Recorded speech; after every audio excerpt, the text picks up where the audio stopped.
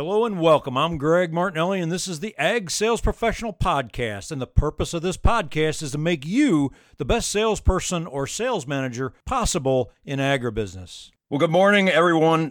Welcoming a great guest here today, Jody Lynch Finley out of Maryland. If you are a young, career-minded individual and you're looking to go into agribusiness and particularly sales and maybe even specifically the equine world, Jody is joining us, and I'm excited for this. Jody, welcome to the podcast. To start off with, I would like to ask you, who do you serve? Like, who do you work with, and what is it that you do in your business? Awesome. Greg, thank you so much for having me. What a fun connection. I know that we met on LinkedIn and I got your book. And so I'm so excited to be here with you today. And when you ask the question, who do I serve? I get so excited because it really comes down to I educate, inspire, and empower the next generation of leaders. And so I will say that first and foremost. And so what that means is that when it comes to ag sales and animal health, I am on a mission to help teams and individuals at every level get stronger. And so I'm really focused on that skill building around human connection. We focus so much on academic and clinical or technical skills. And when it comes down to it, I believe that the piece that's missing today, as we look at the diversity of generations and genders, is the human connection. And that really is what I'm focused on, because when we improve our individual and team communication and really work towards greater human connection, we're increasing our communication, our effectiveness, our satisfaction with what we do, the results that we're trying to achieve, and overall our relationships. Perfect. Well, we're going to dig in. Those are great points. We're going to dig into that. And but tell us a little bit about your background. How'd you get here, and what led you to this, and how'd you get to Maryland, maybe? So tell us about your background. Well, I'll say that I was born in Maryland, so that came pretty naturally. So I started my life in Maryland, but I will also always claim Kentucky. I say that I ran away to Kentucky just as soon as I could. But first and foremost, my career is all thanks to FFA. My high school ag teachers, I will go back and say that FFA, if you have the opportunity to get involved in that organization, if you are already involved, those are the people that we want to hire. The skills that we learn, I did horse judging and public speaking, everything from nursery landscape competition to floriculture and everything in between. So high school FFA was a big part of who I have become. And the journey between then and now really has been 20 years of a sales career. So I was so lucky with the connections that I had early on that helped to grow me from a first generation college grad to a thriving sales career. I spent 6 years with Purina Feed in the Mid-Atlantic, kind of that Maryland, Pennsylvania, New Jersey market. And then after deciding I was ready to go back to Kentucky again, where I had gone to college, I went back to Kentucky, and I have spent the last decade working for Zoetis. So I was the equine specialist in Central Kentucky for the largest animal health company. So it was really a tremendous career before almost a year ago now, I decided that it was time for me to give back in a different way. I have just had, been so blessed in my career that I was really hungry to get on stages and speak. Sure. I have seen and served so many of my customers on this passion of mine around people and how we connect our people more productively. And so now speaking to organizations, workshopping and training with organizations, that's what I'm meant to do in this stage of my career. Excellent. Well, here, a question for you, because this is one of the things you and I have kind of a similar background. I didn't do the pharmaceutical. So Zoetis was pharmaceutical type sales. Yes. But I did work in the animal nutrition, and they're very, very similar. One of the things that I noticed was we got a lot of people who wanted to work in the equine industry that wanted to be a trainer or work with horses. I mean, they loved horses, so they wanted to work with. Now, the struggle is there's not a lot of jobs for trainers, then there's not a lot of benefits in that business, and compensation is a much different animal than when you work as a salesperson. So when you went through your degree, and it sounds like maybe you had some horses in your youth, or maybe not, but when you went from your degree into, how did you go into sales? What was it that drove you there? Or did you view it as, hey, this is what I have to do in order to be in the equine industry, or a natural fit? Or how did that go? 'Cause I had a lot of people who didn't want to be in sales for whatever reason, but Yeah. they wanted to be around horses, and that was a great Yes. entry. Such an interesting question because I talk about that all the time. Mm-hmm. And I started a podcast this year too, and I that we have covered that topic, choosing between the Sure. barn and the office, or, Yes. anything like that. So for me, it was, I knew that I wanted a professional career. And that was important to me. Now, when you go and get an ag or ag business, animal science type degree, everyone's like, oh, do you want to be a vet? I Right. never wanted to be a veterinarian. Yeah. And Yeah. I knew that I wanted to be somehow in a professional role as it related to ag. And then when I went to college at Western Kentucky University, again, just blessed by the people that, have been put in my life, Sure. I was working for a local feed retailer and feed mill. Sure. And it was at a time when really I was the first female on staff, other than the owner's wife, who was in and Right. out. Right. Yep. But it was really where I started to learn the language of feed sales and ag retail and customer service. And then there was a Purina rep, the regional rep, who took me under her wing. And Sure. I got to ride with her. She taught me how to do horse owner meetings, cattle owner meetings, retail, Sure. what I call retail detail as it, Yeah. relates to ag. And that is where I fell in love with ag sales. There Sure. was just no question that that was my fit. I got to be a leader. I got to do some speaking. I got to learn and teach and help. And it was everything that I wanted to do. And I didn't know that I Absolutely. wanted to do it. And I think that's the biggest struggle, is people don't understand how much involvement and how engaged you are in the industry. They probably, most of the time, if they're reluctant because maybe they came off a dairy farm, or a crop production farm, and their dad didn't like salespeople, so they're like, you know what, I'm not going to be that kind of person. And they don't realize the involvement, as you mentioned, a manufacturer salesperson. You're covering a large geography. You get to engage with dealers direct on, you're on farm, you're in dealerships, you're talking about the retail industry, and it's a wonderful experience. And you really learn a lot about business in general. I mean, you learn what margins Yes. are and how to manage a business and what's overhead and all that good stuff that for some of us it's fun to learn. And I think so. How do you encourage folks when you're talking with let's say, an auditorium of young professionals, or maybe soon to be young professionals? What is it that you tell them to inspire them, and what are some of the key things that you try to impart in their lives with your presentations? Yeah, I think first for me, Greg, it is mindset over skill set. So again, I go back to maybe the piece that is missing in so many of our organizations today is our ability to listen and connect at the human level. And so when we talk about our mindset, it really gives us the responsibility to learn about who we are and what our skills and strengths are. I am very much a proponent of pursuing personal and professional development. Sure. Now, that has come really in hindsight because after working for both Purina and Zoetis, I can look back and say, wow, the investment in me from a professional development standpoint has been tremendous. Yes. And Right. so, one of the tools that I focus very much on is the DISC behavioral model. Sure. And I love DISC because what I believe is A, it's based in science and data. B, it's very simple to remember and understand and apply. Right. And C, it's really focused on giving us the tools that we need in order to be, what I say, a better Jody today than I was yesterday. If Absolutely. I am Right. aware of who I am and how I naturally behave, but I am also becoming aware and learning how to read a room and how to understand the people around me and how to be just a little bit more of a listener, Right. and be able to respond and adapt. So, very much focused on mindset first. Our skills are trainable.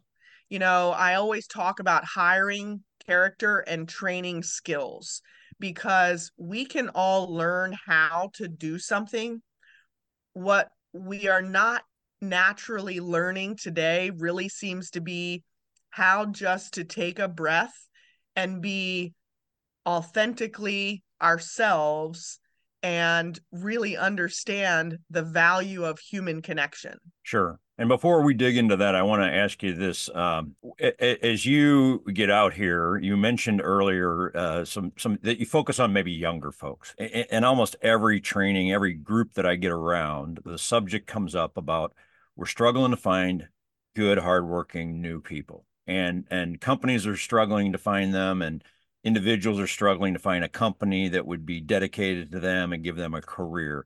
And so we hear a lot about job hopping and the millennial discussions and all that. Give us a little bit of your focus, your opinion, just kind of how do you take that and maybe coach those individuals? Because a lot of that's what you're dealing with is younger, new generation coming into the workforce, how to incorporate and become a professional. How do you look at that so that it's not the standard old, this generation doesn't want to work and all that kind of nonsense, which is, I heard it, I'm 58. And so I heard it 30 years ago when I watched TV and saw, shows that were talking about the hippies, now called the boomers, that they weren't working. Right. We were going to turn the world over, a bunch of people that were lazy and shiftless and didn't want to work. And I hear the same thing in this generation. It's all kind of nonsense, but there's some things that you can coach people on. And what are maybe some messages for that generational type stuff do you do? Yeah, I love to talk about that, especially when I have the opportunity to work with an organization that is multi-generational. Mm-hmm. And I am quick to say that our argument and our conflict between the baby boomers and the millennials is finally settling down. Sure. And it really is. One of the reasons for that, Greg, in my opinion, is that now that the millennials are the majority of the workforce, the baby boomers continue to retire. Right. But now that we have Gen Z is, if you look at the data, I love the term bringing a new vibe into the workplace. Sure. And so I think that the conflict is settling a little bit, but we now have the responsibility to take advantage of that. So as an organization, I am quick to acknowledge that the baby boomers totally changed the world, and they really have led us through a tremendous time in the overall work experience and after the Industrial Revolution, et cetera, et cetera. But what they also had was a very traditional hierarchy and structure. Right. And that's going away. And we have to be able to acknowledge that that is going away. And what I really want to drive home is that we have to empower each of our employees and team members to lead from where they are. Our millennials have a tremendous amount of ideas, right? So they came in and they changed a lot of what the baby boomers established, but now Gen Z comes into the workplace, continues to grow. They have a huge aptitude for connection, and they want connection, they want to be flexible, but they want to have an impact. And so they want to have a great impact on what we do. We have to empower every one of our employees to lead from where they are. So wherever, if it's an hourly employee or if it's a manager or whatever the case may be, we have to be more collaborative than we have been. And that's where the coaching comes. Sure. And so take that into maybe some key points from, communication was a big component of what you mentioned, taking our teams and the human connection, obviously coming from some form of communication, whether it's electronic or verbal or in person or whatever the case, and take us through a few communication key pieces that you like to, here's my podium. Here's what I really love to inspire to people in a generational, multi-generational complex, because I think most of our companies, there's at least two, if not three. I don't think the fourth one's in there yet, but it's still at least two and to some extent three generational type things that go on. So what are some of those key points? Oh yeah. And it is for the first time ever, we're seeing three, four, and now almost five generations working together in some places. So I start by saying that work is our opportunity to express our talents, our passions, and our skills in order to contribute to our community. And that's no different no matter who you are, what age you are, what gender you are, it doesn't matter. That work is our opportunity to contribute to our community. And while we know that communication is the number one top demanded skill across all job openings, now what we are learning is that the fastest growing in demand job skills this year in 2023 are flexibility. They are professional ethics, social perceptiveness, and self-management. Those are brand new. Like that's brand new kind of skills. When we talk about skills, we're not used to hearing things like professional ethics, social perceptiveness, self-management, and flexibility. I think we have to be able to discuss those things and what that means. And when it comes down to it, it means emotional intelligence. Yeah. And that's a subject that if you start bringing that up in some groups, their eyes roll in the back of their head. They're like, "Oh, what are we talking about? Are we all chanting and sitting around?" And I did a thing during COVID was on soft skills, and I called them essential selling skills because people, when they heard soft skills, or they thought, "Oh, that's the easy, touchy feely stuff." It's actually they're reverse. They're actually the hardest skills to pick up and learn, and you usually don't learn them in life until you're older and you realize I could have used these 20 years ago when I was ruining reputations and not communicating and bossing people around as the manager or whatever that was that we all make those mistakes in our career. So I think it's great that you bring these into the fold. So question for you, let's kind of shift a little bit of gears. How do you work with groups? Are you doing 1 hour presentations? Are you doing in-person type workshop, Zooming around the world, or kind of what's your focus on working with a team? So it really is what I call workshopping.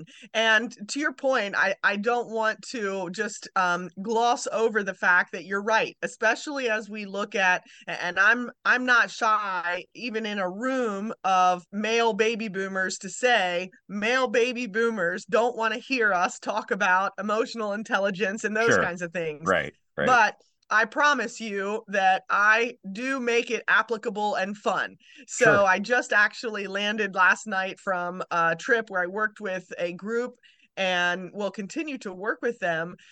And it really is workshopping. We've got to get up out of our seats and we've got to move around the room and we've got to be able to have conversations about why this person is feeling offended by this person's natural behavior to be direct and to be blunt and those kinds of things. And so, in my opinion, when we are able to present those kinds of concepts and turn them into skill building and actual tactical strategic solutions that we can practice and build on, it's no different, Greg, that when how many role plays have you done in your life as a sales professional, right? How many role plays have I done in my life as lots of them. Right. And we all roll our eyes at role plays, but they're effective. At the end of the day, we continue to do them because they're effective. Sure. They can be done better, they can be done more effectively, but at the end of the day, when we are together in person and we are workshopping and we are building skills that we can utilize and practice, that's my approach. Absolutely. So it is an organizational workshop approach that I use, and it is different, especially for the ag and equine industries. We are not there yet. I think there are other industries that are far ahead of us as it relates to organizational training and coaching and things like that. And we have to catch up if we want to continue to attract and retain our top talent. This is the kind of skill building that builds culture. And just to your point, if we are trying to attract the young people that we want, we have to build culture, and they're ready to build culture, but they need our help. Yep. And it's got to be slightly different than the good old boy club. And I think that's what's Yes. where the two collisions happen, where, hot and cold air meet is, we had a strategy that you stuck with something, and then you got bumped up, and then you were there, and that is slightly changing. And I think that's some of the things. Well, let me ask you this, as we sort of land the plane on this podcast episode, what would be two actions that you would say, hey, here are two steps or activities or action items that you would recommend a young professional listening out there, as well as maybe hiring managers, that they could take right now in the furtherment of this career progression and doing better at the soft skills, the communication, the human connection? What are two things that those organizations could do to step up their game, so to speak? I think for me, Greg, if I think about that, the first thing is from an individual perspective, I want you to consider a coaching relationship. I want to take mentorship to the next level. I think Sure. we talk a lot about mentorship, but when it really comes down to it, do we have someone who's willing to coach us? Do we Sure. have someone who is 10 plus years ahead of us doing something that we think we want to do? Right. They are willing to spend the time with us, to be not just a mentor that might not be like, I think there are very successful mentorship relationships out there, but I think when you enter into something like a coaching relationship, it's slightly more structured and there's a little bit more accountability. And that's what I really want, is I want you to be accountable to someone who is working through skill building with you. Sure. And in that relationship, certainly, I want you to pursue what I call some kind of self development tool. And so I mentioned DISC. I work a lot in DISC. I'm also a big fan of Clifton Strengths, Sure. and there are others out there. Some of those that are more popular, today we've got the Enneagram, we've got Working Genius. There are multiple platforms, Right. but what it comes down to is find something that works for you and find someone who will work through that with you, Right. because it really is not powerful until we are able to truly apply it. Absolutely. So the coaching relationship, as well as utilizing a strength recognition and building tool for an individual, and then very similarly for an organization, if I take it to an organizational level, you need a training relationship with someone who is coming in working with your team in order to build these kinds of skills. It Sure. is emotional intelligence, the human connection, relationship building. Connections used to just happen. I think that's a little bit of the struggle with the baby boomer generation. They're like, I don't understand what the big deal is. Like, just go talk to people. Right. Connections used to just happen. They do not happen as naturally anymore. It looks very different. Right. So I think that as individuals, we need to seek that kind of engagement and empowerment from someone like a coach. And as an organization, you need someone who's willing to come in and balance the skills you are teaching at an academic and technical level. And that brings in the emotional intelligence of the human connection. Well, and you bring up a point, and I run across this a lot, and you and I both kind of do some of the similar things. And so, Yeah. what they need oftentimes is somebody that knows the business, the industry, to be an external voice. So typically, I don't go in and, I mean, there's a few things that are brand new to some of the experienced folks, or maybe the manager. All the things that we typically do, they could do in house. It's like, I can roof my house, but the roofer does it every day, all day, and knows all the tricks and the fastest way to get engagement. And so what they get with that, and I mean, I'm sort of promoting ourselves as, bringing someone externally. Now, if you do it all internally and you have someone that's dedicated, that's great. It's like the manager as their coach. That's awesome, but it's a different role than being their manager or their leader. And so Yeah. you can do it. It's just, if you don't do it well, it goes poorly and you don't get the results. And I think oftentimes you bring someone in from the outside and this external voice, they've gone industry to industry to industry and know, or company to company, grain, feed, whatever it is. And Yeah. so they get a feel for what works with teams. You mentioned role plays. I will tell you that I started out doing those as well, and I had poor results from engagement. And I slowly started to structure the role plays to where I had it narrowed down to where you got to do this specific skill. It's not wide open. It's not haze the rookie. It's not doing it up in front where everybody gets embarrassed. It was all these rules of how to do it that you learn from, or now a company on their own could go out there and try and do it. And it's just one of those things that I think, so I love your advice of working with an assessment. And I'm a big believer in DISC as a baseline. It's one of the basic, how to read people. Then when you go behind that, you have the internal ones like Strength Finders you mentioned, and of course Myers-Briggs, and some of those are great. But the DISC is kind of like the base of, if you're not using that to sell, it's like saying, hey, I got one tool in life, and that's the hammer, and I just go do everything with a hammer. You sell from your DISC style, and you don't know that there's other styles. You think people are, a certain personality because they want to be that personality, and not realize they're wired that way. They're wired that way since they were, 5 years old, and they want to control the world. And if you sell to them differently, then you may sell them by luck, but probably would be a lot faster if you adopted the fact that there's a few different personalities in the world. And so I appreciate that. Well, Jody, how would folks get a hold of you if they wanted to work with you, contact you, follow you, do all that kind of stuff? Where are you at? I'm sure you've got a website and hopefully you're on LinkedIn. Yes, I'm a huge proponent of LinkedIn, so I always start there. So Jody Lynch Finley, and it's Jodi. Lynch is Lynch. Findley is Findley. So I am on LinkedIn. You can find me very easily there. My website is jodispeakslife.com. So Jodi speaks life. My life is living, inspired, fulfilled, and empowered.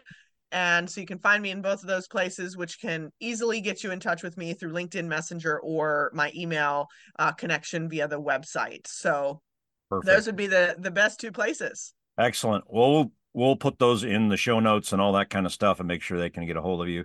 Jody, thank you so much for being on here today. And hopefully we've inspired some folks out there. If I always say, if at least one person got inspired, then we were successful and spent the time well. So appreciate you being on. Absolutely. Thanks for having me, Greg. So much fun. Thanks for all you do. I love this. Again, I am absolutely in support and a proponent of anything that we can do to support our young people that want to pursue these careers, and especially supporting them through the student to professional transition. So thanks for having me. Thank you. I hope today's podcast helped you on your journey to be the best ag sales professional possible. Now, you can always access more blog articles, podcasts, and training opportunities, both virtual and in person, on my website at www.gregmartinelli.net. Thank you and have a great day.